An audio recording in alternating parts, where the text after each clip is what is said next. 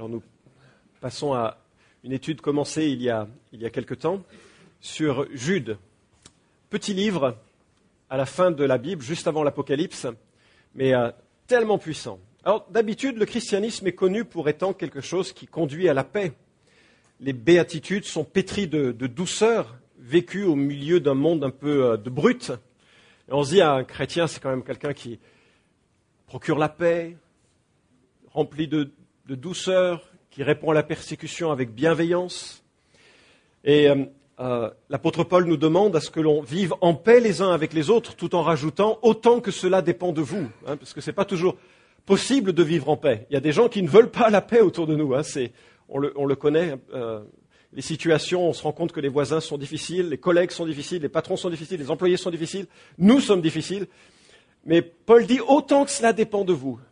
Vivez en paix ou soyez en paix avec tous les hommes. Et il y a une vraie maturité qui est demandée aux gens des églises pour distinguer les choses essentielles de celles qui ne sont pas, pour qu'on marche ensemble d'un même pas, d'une même pensée. Romains 15 nous dit, nous qui sommes forts, nous devons supporter les faiblesses de ceux qui ne le sont pas et ne pas chercher ce qui nous plaît.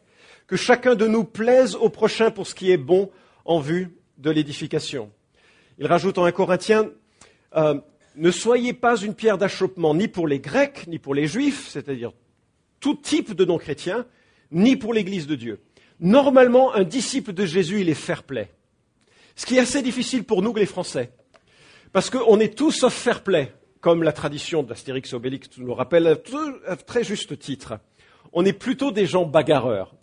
Eh bien, ça tombe bien parce que Jude nous engage à être des bagarreurs, mais seulement sur 3 doctrines essentielles. En fait, dans la section que nous allons lire en Jude, il nous propose de regarder à 3 domaines fondamentaux de la vie chrétienne ou de la foi chrétienne et de développer une attitude pitbull, d'accord ? Le pitbull est un chien très sympathique qui, lorsqu'il mord sa proie, ne laisse pas sa proie. C'est ça qui le rend formidable. C'est-à-dire qu'il a un système de vérin, paraît-il, au niveau des mâchoires et il reste accroché à sa proie. C'est génial. Qui est-ce qui veut un pitbull pour son anniversaire ? C'est le genre de chien que vous voulez vraiment pas avoir chez vous, ni chez vos voisins, ni nulle part. Je ne sais pas qu'est-ce qu'ils ont ceux qui en veulent, mais voilà. C'est un chien qui est très agressif, mais surtout qui reste accroché sur sa proie. Et Jude nous propose, dans cette petite section que nous allons voir, de rester vraiment accroché aux doctrines fondamentales que sont l'Écriture, le salut et la personne de Jésus-Christ. Et avec ça en tête, je vous invite à lire avec moi en Jude, donc, chapitre 1, de toute façon il n'y a qu'un chapitre, et lire 2 versets, pardon. On ne va pas aller trop vite. 2 versets, versets 3 et 4. Bien-aimés, comme je désirais vivement vous écrire au sujet de notre salut commun, je me suis senti obligé de le faire, afin de vous exhorter à combattre pour la foi transmise aux saints une fois pour toutes. Car il s'est glissé parmi vous certains hommes dont la condamnation est écrite depuis longtemps, impies, qui changent en dérèglement la grâce de notre Dieu et qui renient notre seul Maître et Seigneur, Jésus-Christ. Et on s'arrête là. Jude, c'est le demi-frère de Christ. Il a grandi avec Jésus. Vous vous souvenez qu'il y a bien sûr Marie, Joseph. Jésus est né d'une vierge, Marie.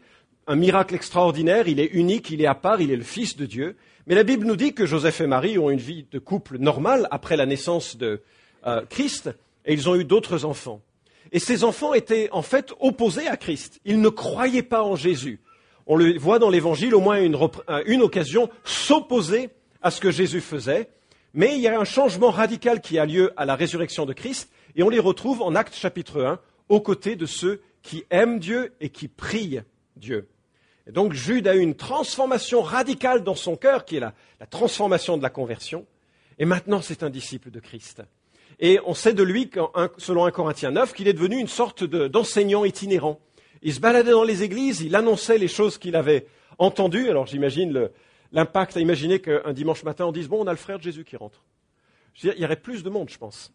Et on aurait plein de questions. Il faisait quoi dans ses loisirs, Jésus, quand il était enfant? Des questions un peu stupides, bien sûr. Mais on aurait plein de questions à lui poser. Et on remarque que dans sa personnalité, c'est vraiment un gars humble. Il ne veut pas se mettre en avant par rapport à Christ. Il se présente juste comme le frère de Jacques, qui était un leader respecté de l'église de Jérusalem, peut-être le pasteur de l'église de Jérusalem, lui aussi, le demi-frère de Christ. Et donc, il avait envie d'écrire quelque chose, démangeaison d'écrire.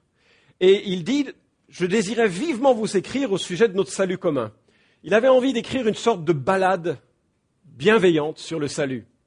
Quelque chose qui parlait de la grandeur de l'œuvre de la croix de Christ, le salut de la grâce qui est en Jésus. Il voulait écrire quelque chose d'assez mignon, mais qui finalement faisait un petit peu petite maison dans la prairie, ou une journée de la vie de la famille Sims, pour ceux qui font le jeu. Seulement, alors qu'il a commencé à écrire, il s'est soudainement senti conduit à changer de direction. Il y a une obligation qui s'est imposée à lui. Soudainement, ce n'était plus l'envie d'écrire quelque chose de gentil, mais quelque chose de très combatif. Il voulait quelque part porter en avant, alors que les églises étaient en danger, parce qu'il y avait des tas de gens, des oseaux un peu farfelus, qui allaient d'église en église, qui enseignaient de fausses doctrines, qui enseignaient selon des fausses prophéties, et qui vraiment montraient une mauvaise image du christianisme. Et il se rendait compte du danger, de la menace qui pesait sur l'Église, et donc il s'est senti investi d'une mission, c'est de nous encourager à nous battre, à combattre pour la foi transmise au sein une fois pour toutes. Le terme combattre est un composé de deux mots qui intensifie le verbe qui nous a donné agonie. Il nous encourage à nous battre jusqu'à l'agonie pour ces choses-là. Ce n'est pas un terme mou. Il y a des domaines pour lesquels il n'y a plus de paix. Les chrétiens doivent tenir ferme des doctrines qui sont centrales, parce que sans elles, il n'y a plus de christianisme. Si on touche à ces notions-là, il n'y a plus de christianisme. L'Église devient un club de gens plus ou moins sympathiques. Et la première chose que Jude nous propose de défendre, c'est la foi qui est transmise au sein une fois pour toutes. Lorsqu'il est question de cette foi, ce n'est évidemment pas la réponse que nous offrons à Dieu lorsqu'il nous offre son salut. Vous savez que c'est par la foi que l'on est sauvé, la Bible dit. Donc Dieu nous promet des choses, on répond par la foi, mais ce terme a d'autres significations. Et dans ce texte-là, la foi, c'est l'ensemble du contenu de l'Écriture. On a même un exemple d'un autre sens en Actes 6, 7, où il est dit qu'une grande foule de sacrificateurs obéissait à la foi. Donc il y a des prêtres juifs qui avaient compris que Jésus était le Messie, et une grande foule d'entre eux obéissait à la foi. Donc la foi dont il est question, c'est le dépôt que Dieu nous a laissé, qui est le dépôt de l'Écriture. Et Dieu nous dit que c'est quelque chose qu'il faut préserver. J'espère que vous avez conscience que la Bible se présente à nous non pas comme un livre humain seulement, certes un livre écrit par des hommes, une collection de 40 auteurs écrits sur 16 siècles d'histoire, c'est phénoménal. Ça n'existe nulle part ailleurs dans le monde, une telle littérature. Avec un même fil conducteur, avec des prophéties qui se réalisent, qui sont annoncées, c'est remarquable comme ouvrage. Et la Bible se présente comme un livre inspiré par Dieu. 2 Timothée 3,16, toute écriture est inspirée, et littéralement le grec porte souffler, expirer. Ce n'est pas l'inspiration comme un chanteur qui a vraiment une belle inspiration en écrivant un chant qui nous touche. Ce n'est pas ça l'idée. L'idée, c'est que Dieu a soufflé, et il n'a pas simplement soufflé les idées, il a soufflé les lettres, totagraphé, toute écriture. Ce qui est écrit dans l'original, c'est ce que Dieu nous a laissé. Et la Bible dit que c'est utile pour enseigner, pour convaincre, pour redresser, pour éduquer dans la justice, afin que l'homme de Dieu soit adapté et préparé à toute œuvre bonne. 2 Pierre nous dit, 2 Pierre 1, 20, 21, que les auteurs humains ont été poussés par l'Esprit pour nous dire ce que Dieu voulait que nous entendions. Il y a dans l'original aucune erreur, aucune faute. La Bible est parole de Dieu. C'est là où, dans certaines églises, on dirait « Amen ». C'est une blague, excusez, je sais qu'il fait chaud, voilà. Mais Psaume 19 est un hymne à la hauteur et à la grandeur de la Bible. David dit les qualités de cette parole de Dieu. Elle est parfaite, elle est véridique, elle est digne de confiance, elle est droite, elle est réjouissante, elle est claire, elle est pure, elle est limpide. Et dans ses effets, c'est spectaculaire. Elle redonne la vie, elle donne de la sagesse, elle fait la joie du cœur, elle donne le discernement. Pourquoi on lit la Bible ? Parce qu'elle est puissante. C'est elle qui nous a engendrés. Jacques, chapitre 1, verset 18. On entend, je ne sais pas si vous avez eu cette expérience, vous n'êtes pas chrétien, vous lisez une partie de la Bible, vous ne comprenez rien. Je veux dire, mais rien. Enfin, moi, j'ai essayé de la lire et c'était hermétique. Je me dis, comment est-ce que les chrétiens lisent ça? Enfin, remarquez, j'ai commencé avec Genèse, chapitre 1, chapitre 2, chapitre 3, j'ai laissé tomber, c'était compliqué. Et puis, soudainement, il y a une phrase, quelque chose qui percute et on se dit, il y a quelque chose qui sonne vrai. Il y a quelque chose qui me dérange et qui m'invite à un changement. Et puis, à un moment donné, cette parole, elle s'impose à nous. Et on s'agenouille en disant, mais oui, je crois. Je crois. Non seulement c'est par la parole de Dieu que l'on naît de nouveau, que l'on renaît, mais c'est également par elle que nous sommes sanctifiés. Jésus, dans sa prière à la fin de son chemin, il dit, ta parole est la vérité, sanctifie-les par ta parole. Et Dieu nous apprend tout ce qui est nécessaire à la vie. Alors vous allez me dire, ça c'est classique, dans une église, on entend ça assez souvent, non? Mais je voudrais relever un certain nombre d'attaques actuelles qui montrent à quel point, dans les milieux évangéliques, il est important de maintenir une attitude pitbull sur l'écriture. Je vous ai cité quelques situations qui ont eu lieu. Une société biblique nous a envoyé un jour des posters qui disaient ceci, « Sous l'écriture, la parole ». C'est mignon comme slogan. Au départ, j'aimais bien. Le graphisme, un peu moins. Mais c'est une question de goût. Sous l'écriture, la parole. Qu'est-ce que vous en pensez? En fait, le grand danger que ça donne, c'est que ça distingue l'écriture et la parole de Dieu. Alors, c'est très très léger comme problème. Mais c'est comme s'il y avait l'écriture duquel on pouvait tirer un certain nombre, un peu caché en dessous, d'éléments qui sont paroles de Dieu. Non. L'écriture est la parole de Dieu. Il n'y a pas sous l'écriture une parole à rechercher. Il n'y a pas une parole qui devient parole de Dieu par l'expérience, un peu selon un théologien qui s'appelle Karl Barth qui le voulait comme ceci. Vous dites je pinaille, hein? Ça c'est bien un truc de théologien. Je ne le suis pas, alors ça me va. Mais sur le site en question, il y avait cette citation. La Bible dit-elle la vérité? Oh oui, dans le sens où elle nous montre comment être réconcilié avec Dieu.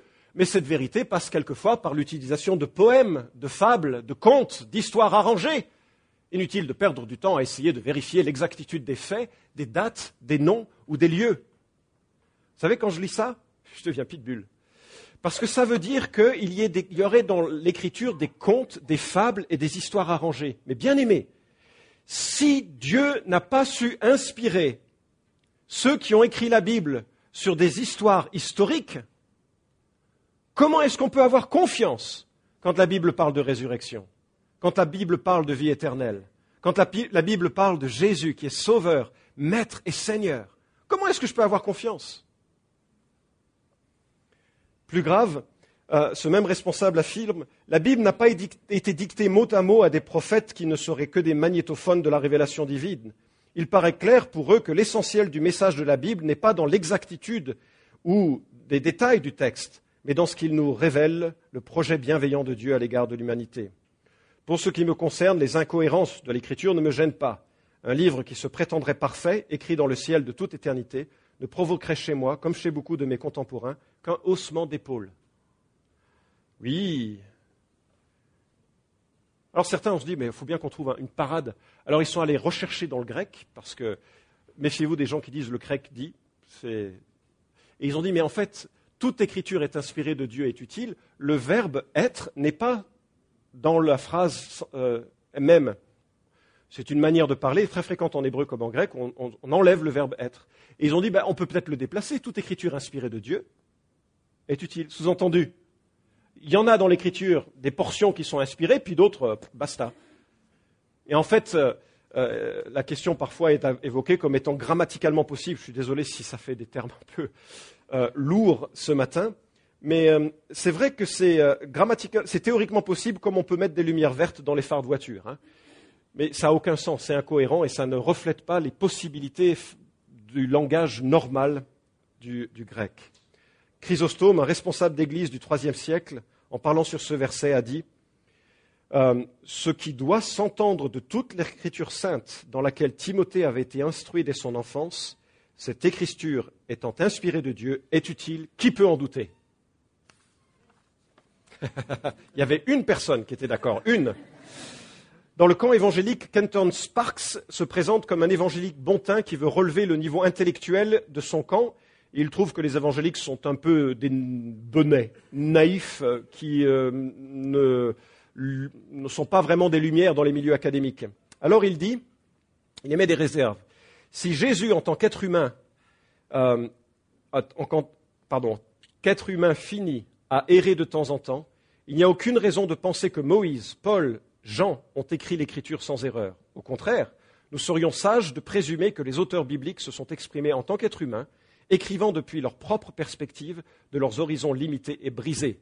Selon lui, l'Écriture présente tous les signes révélateurs d'avoir été écrit par des hommes finis et déchus qui ont erré de la manière dont les êtres humains se trompent habituellement. Pitbull. Deuxième élément que Jude nous encourage à préserver de tout cœur et vraiment avec ardeur, c'est quand la grâce de Dieu est dégradée. Le verset 4, au début de ce verset, il est dit « Il s'est glissé parmi vous certains hommes dont la condamnation est écrite depuis longtemps, impies qui changent en dérèglement la grâce de notre Dieu. » Ce qui est surprenant, ça ne m'étonne pas qu'il y ait des gens qui attaquent l'Église. Après tout, c'est aussi utile qu'il y ait des gens extérieurs à l'Église qui posent des questions aux chrétiens. Ça permet un dialogue, ça permet aussi de réfléchir à nos fondements, à notre foi, de donner une réponse intelligente à ce qui nous est proposé. C'est normal que les gens interagissent de cette manière. Ce qui est surprenant, c'est des gens qui rentrent dans l'Église et qui essayent de casser le message de la Bible. Vous ne trouvez pas ça bizarre ? Et Jude, le demi-frère de Jésus, dit « Il s'est glissé parmi vous chrétiens, des gens qui changent la grâce de Dieu. » Et d'ailleurs, c'est un témoignage que l'on a dans l'ensemble du Nouveau Testament que les ennemis internes, enfin les ennemis, c'est quand même humain, c'est pas des ennemis, on ne se bat pas avec des couteaux, on se bat avec de la prière et de l'amour et la parole de Dieu, d'accord ? Ce sont des arguments, c'est pas des combats de coq. Bon. Mais c'est un témoignage assez universel de l'Écriture qu'il y a ces situations qui se répéteront dans l'Église. Lorsque Paul était en déplacement à Éphèse pour la dernière fois, il a rassemblé les anciens de l'Église d'Éphèse. Probablement, il n'avait pas à cœur d'aller voir l'Église parce que c'était une Église qu'il aimait tellement qu'il n'en serait jamais ressorti. Donc il a rassemblé les anciens de l'Église et il leur dit quelque chose absolument sidérant. C'est en Actes, chapitre 20, versets 29 et 30. « Je sais que parmi vous, après mon départ, s'introduiront des loups redoutables qui n'épargneront pas le troupeau, et que du milieu de vous, vous les anciens, se lèveront des hommes qui prononceront des paroles perverses pour entraîner les disciples après eux. » Du milieu des anciens surgiraient des gens qui enseigneraient d'autres choses. C'est incroyable ça. Et l'histoire se répète. L'histoire se répète du temps des apôtres jusqu'à notre temps. La seule limite ou garantie de la solidité doctrinale de l'Église, vous savez qui c'est ? Ce n'est pas un pasteur, ce n'est pas les anciens, c'est le peuple de Dieu. C'est nous tous qui aimons l'Écriture, qui réfléchissons à ce qui est dit et qui pouvons nous faire une idée de si l'enseignement qui est donné est juste ou pas juste. Un seul a raison. Non, ce n'est pas le pape, ni le pasteur, ni quoi que ce soit, quoique la comparaison est un peu... Un seul a raison, c'est Dieu. C'est Dieu. Et nous sommes des pèlerins qui devons nous approcher de l'Écriture et la garder comme quelque chose que nous aimons et comme un trésor. 2 Corinthiens 11,13 nous dit « Ces hommes-là sont de faux prophètes, des ouvriers trompeurs. » Alors à quoi ça ressemble changer la grâce ? Ben déjà, pour comprendre ce qu'est la grâce, pour savoir ce que ça peut être, il faut bien comprendre ce que c'est la grâce. Alors la grâce, c'est quelque chose qui nous est cher et qui s'appuie sur un concept tout simple. Écoutez bien, je trouve que c'est vraiment là qui est le centre, le cœur de la bonne nouvelle. Je sais qu'on le connaît, mais c'est juste trop bon d'y repenser. La bonne nouvelle est la suivante. Dieu a créé des hommes à son image, qui portent la dignité de Dieu en eux-mêmes. Quand nous nous regardons les uns les autres, nous sommes à l'image de Dieu. C'est fort comme thématique. On n'a pas le droit de se porter la main les uns sur les autres, de s'insulter, de se blesser, de se faire du mal. On n'a pas le droit, on porte l'image de Dieu. Mais cette image, elle a été froissée en partie lorsque les hommes ont choisi leur indépendance morale. Dieu a dit, tu ne fais pas ça, l'homme a dit, mais moi je veux le faire. Et il l'a fait, et nous le répétons chaque jour depuis. Et à cause de ça, vous et moi, les hommes, tous les hommes sont pécheurs et séparés de Dieu, Et la seule chose qu'ils peuvent attendre à la mort, c'est de maintenir cette séparation éternelle d'avec Dieu. La vie, c'est solennel, parce que c'est le seul moment, pendant que nous vivons, où nous pouvons répondre à ce que Dieu a fait pour changer la donne. Et la donne, c'est quoi? C'est que Dieu a vu des hommes qu'il devait tuer, exécuter, juger, condamner. Ça, c'est moi. Nous devons être tous condamnés. Mais Dieu a aimé ces hommes et ces femmes, et il a dit, on va faire un deal. Moi, je deviens homme, et je me substitue aux hommes. Moi, je deviens homme, et je reçois du Père toute la colère que les hommes méritent. Et je meurs sur la croix pour payer une fois pour toutes pour l'ensemble des fautes de tous les hommes de tous les temps. Et maintenant, j'offre en ma personne seulement un salut et un pardon éternel. Substitution. Jésus s'est substitué à nous, il est devenu homme, il a prié pour nous. Nous pouvons maintenant devenir justes parce que lorsque nous venons à lui, nous déposons notre crasse et il nous donne sa justice. C'est excellent, c'est ça l'évangile, n'est-ce pas? La grâce de Dieu, c'est ça. C'est que Dieu enlève notre condamnation et la remplace par sa justice. C'est ça qui fait que tous les hommes, quel que soit leur péché, même les plus terribles, peuvent avoir une deuxième chance. Il n'y a pas de distinction, nous dit l'apôtre Paul, tous ont péché et sont privés de la gloire de Dieu, et ils sont gratuitement justifiés par le moyen de la rédemption qui est dans le Christ Jésus. Gratuitement justifiés. OK.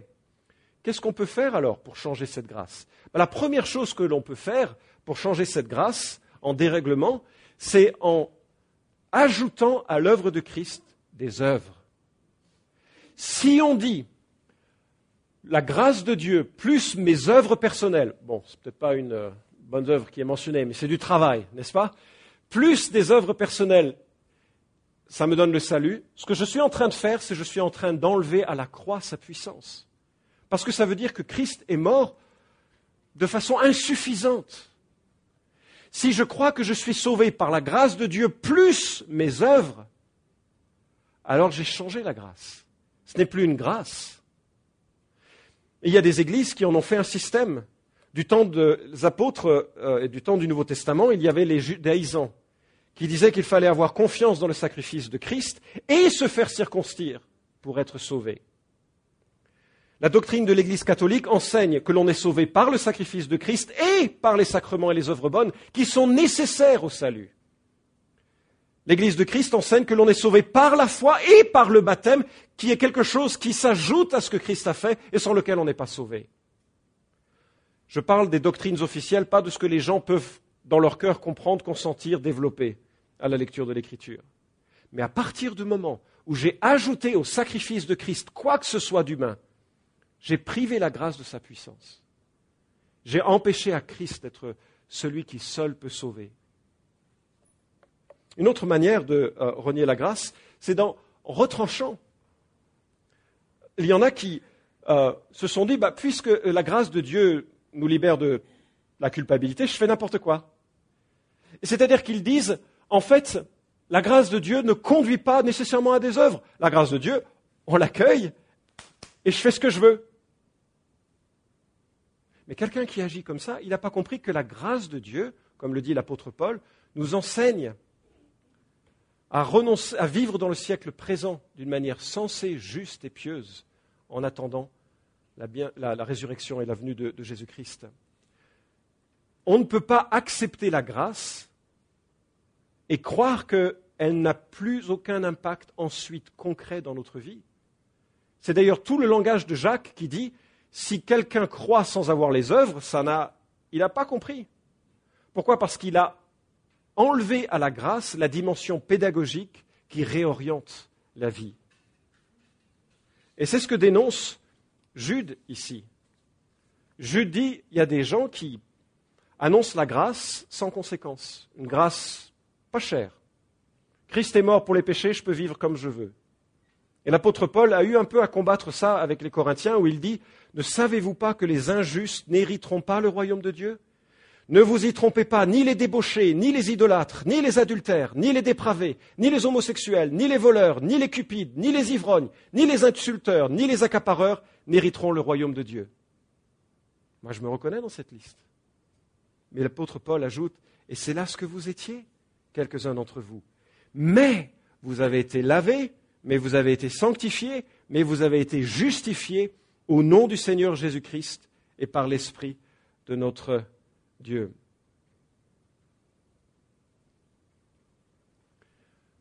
Qu'on ajoute à la grâce ou qu'on retranche à la grâce et on n'est plus dans la grâce. On peut même changer cette grâce. J'ai dit au début de cette section que le mécanisme qui permet aux hommes d'être sauvés, c'est cette substitution. Jésus devient comme tous les hommes et il meurt à notre place et il offre sa justice à tous les hommes qui se repentent et qui placent leur confiance en lui. Et je suis assez impressionné qu'il y a tout un mouvement qui vise à nier cette substitution. Il y a un mouvement qu'on appelle l'Église émergente, dans lequel certains des auteurs disent la chose suivante. L'évangile de Jean est célébré pour avoir relevé que Dieu a aimé les hommes de ce monde au point d'avoir donné son propre Fils. Comment donc avons-nous pu croire qu'à la croix, ce Dieu d'amour ait soudainement décidé de ventiler sa colère et sa fureur sur son propre Fils ? Le fait est que la croix n'est pas une forme d'abus d'enfant à l'échelle cosmique. Un père vengeur qui punit son fils pour une offense qu'il n'a même pas commise. Vous avez entendu ça ? Pour lui, la croix, ce serait l'exemple d'un abus d'enfant à l'échelle cosmique. Dieu le Père qui frapperait son propre fils, un abus d'enfant. Mais en disant ceci, il a ôté la puissance du salut. Quand c'est le cas, pitbull. Pitbull. Il y a une expression latine qui relève la tension dans laquelle un chrétien vit. Cette expression dit « justis et peccator », navré pour l'accent. L'expression dit la chose suivante, je suis juste et néanmoins pécheur. Juste et néanmoins pécheur. Et ce que la grâce de Dieu fait, c'est qu'elle me purifie, elle me rassure, elle fait de Dieu mon Père et mon Sauveur, et elle m'oriente. Et la maturité se mesure à la rapidité avec laquelle je me repens, avec l'intensité avec laquelle je suis prêt à être ouvert devant des frères et des sœurs de mes faiblesses et de mes péchés pour grandir et m'en débarrasser, de la détermination de plaire à Christ par sa puissance, pour que la grâce de Dieu ne soit pas vaine dans ma vie. Et cette orientation, c'est une orientation que l'on mesure dans le temps. C'est un chemin qui mène vers Christ, vers la maturité de Christ. Et enfin, dernier point, je serai un peu plus rapide sur celui-ci. Quand le Christ est renié, et qui renie notre seul Maître et Seigneur, Jésus-Christ.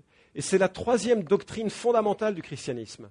Souvent, on se bat entre chrétiens sur le style de musique, la couleur des murs, ou certaines fois les dons spirituels. Et parfois, il faut réfléchir bibliquement à ces questions, pas sur la couleur des murs, mais sur ces questions-là qui font qu'il y a des spiritualités un peu différentes au sein du monde évangélique. Mais on peut vivre avec certaines différences. Là où il n'y a pas de vie commune possible, c'est lorsque ces trois doctrines sont menacées. Celle de l'autorité de l'Écriture, celle du salut par la grâce de Jésus-Christ et celle de la divinité et de la seigneurie de Jésus-Christ. Le mot maître nous a donné le terme despote, des gens qui renient que Christ soit maître. Et Jésus, quand il est venu sauver, il se présente à nous comme le maître, le Seigneur, celui qui va prendre domination sur nous. Alors c'est vrai que dans une société qui valorise l'indépendance et l'autonomie, ça fait des termes bizarres, presque sectes, de dire Jésus est mon Seigneur. Enfin, d'ailleurs, je voudrais le dire, mais parfois je suis embarrassé parce que ce n'est pas une réalité constante. Enfin, je n'oserais pas le dire avec facilité, oui, Jésus est mon Seigneur, comme si j'étais un disciple qui obéissait constamment et pleinement et sans aucune hésitation. Ce n'est pas le cas. Je suis en chemin vers, mais je dois confesser, reconnaître et vraiment développer l'honneur de Christ dans mon cœur. Certains, du temps de Jude, niaient que Jésus soit leur maître et le refusaient. Et les témoins de Jéhovah, bien sûr, sont devenus maîtres dans cette perspective qui annonce en Christ un simple ange, le plus grand des anges, en reniant ainsi la divinité de Christ. Tout autour de nous, il y a plein d'auteurs qui renient Christ. La vie de Jésus est un vêtement d'arlequin fabriqué de morceaux pris de droite et de gauche dans la mythologie de peuples divers, emprunté à la vie de nombreux réformateurs religieux à divers dieux. Gustave Brochet, qui écrit « Jésus est un personnage historique ». Et ce genre de critique a déjà eu lieu. Cels, au IIe siècle, écrit Dans ces derniers temps, les chrétiens ont trouvé parmi les Juifs un nouveau Moïse qui les a séduits mieux encore. Il passe auprès d'eux pour le Fils de Dieu et est l'auteur de leur nouvelle doctrine. Il a rassemblé autour de lui, sans choix, un ramassis de gens simples, perdus de mœurs et grossiers, qui constituent la clientèle ordinaire des charlatans et des imposteurs. Il parle de vous. De sorte que l'agent qui s'est donné à cette doctrine permet déjà d'apprécier quel crédit il convient de lui accorder. Ben, c'est vrai. Quand les gens parlent des évangéliques en France, c'est des gens méprisés. Quelqu'un me disait, bon, ça c'est en train de changer, j'ai l'impression, et je me réjouis de ce changement, mais quelqu'un me disait sur France Inter, un journaliste qui parlait des évangéliques qui se reproduisent comme des criquets. C'est terrible comme comparaison. C'est méprisant au possible. C'est très journaliste comme... non, enfin, pas vraiment en fait. Mais nous reconnaissons que Christ est Seigneur et qu'il est Maître. Il y a toujours eu, il y aura toujours des gens qui saisiront le personnage de Jésus pour faire passer leur fausse doctrine. Il y a eu le Da Vinci Code, il y en aura d'autres. C'est d'ailleurs formidable qu'il y ait ces situations. Ça nous permet de parler de Jésus. Moi, je trouve que c'était formidable de voir des gens avec le Da Vinci Code dans tous les métros. Parce qu'au moins, on pouvait leur parler de Jésus. Ça les intéressait, au moins pour un instant. C'est bien que le monde réfléchisse différemment. Ça permet aux chrétiens de se positionner en disant « Non, non, il est Maître et Seigneur. » Et je vais te raconter son histoire, la vraie histoire de Jésus.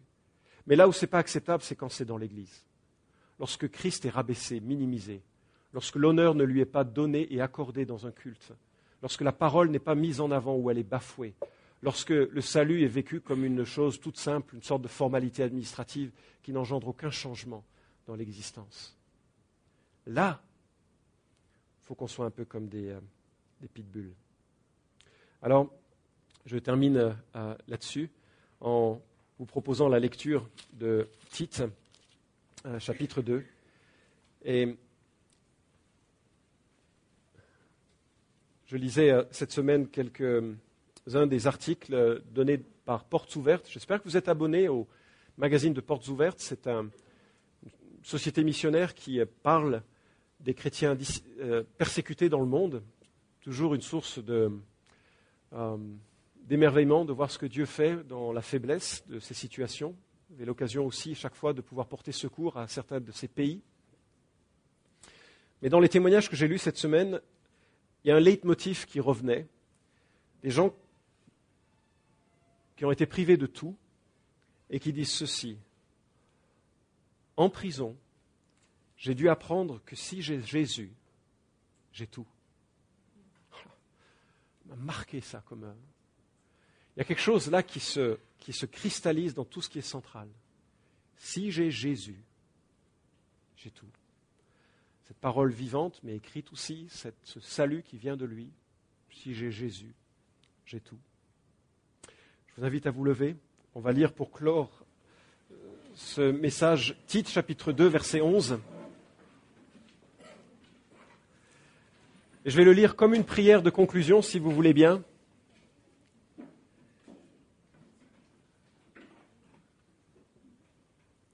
La grâce de Dieu, source de salut pour tous les hommes, a été manifestée. Elle nous enseigne à renoncer à l'impiété, au désir de ce monde, et à vivre dans le siècle présent d'une manière sensée, juste et pieuse, en attendant la bienheureuse espérance et la manifestation de la gloire de notre grand Dieu et Sauveur, le Christ Jésus. Il s'est donné lui-même pour nous, afin de nous racheter de toute iniquité et de se faire un peuple qui lui appartienne, purifié par lui et zélé pour les œuvres bonnes. Seigneur mon Dieu, tu vois dans cette assemblée les uns et les autres qui cheminons. Je prie pour que tu t'imposes à nous comme le Maître, le Seigneur, bienveillant, qui a offert par ta mort et ta résurrection un salut parfait et complet qui nous pousse, qui nous enseigne à vivre différemment. Je prie que tu pardonnes nos fautes, je prie que tu nous rendes sensibles à nos fautes. Je prie que tu nous aides à développer un amour pour toi et pour notre prochain qui grandisse et croisse de jour en jour. Je prie que tu nous enracines dans ta parole et que nous sachions, Seigneur, discerner ce qui, dans les temps présents, seront des menaces à ces doctrines essentielles. Aide-nous à combattre fermement et nous-mêmes, dans notre cœur, à rester accrochés à ces éléments essentiels. Et cela pour ta propre gloire. Et je prie que si ici, l'un ou l'autre s'interroge sur la foi chrétienne, je prie que tu parles à son cœur et qu'il puisse, au moment opportun, après peut-être plus d'informations, répondre à cet amour, à cette main tendue qui est offerte en Jésus-Christ. Amen.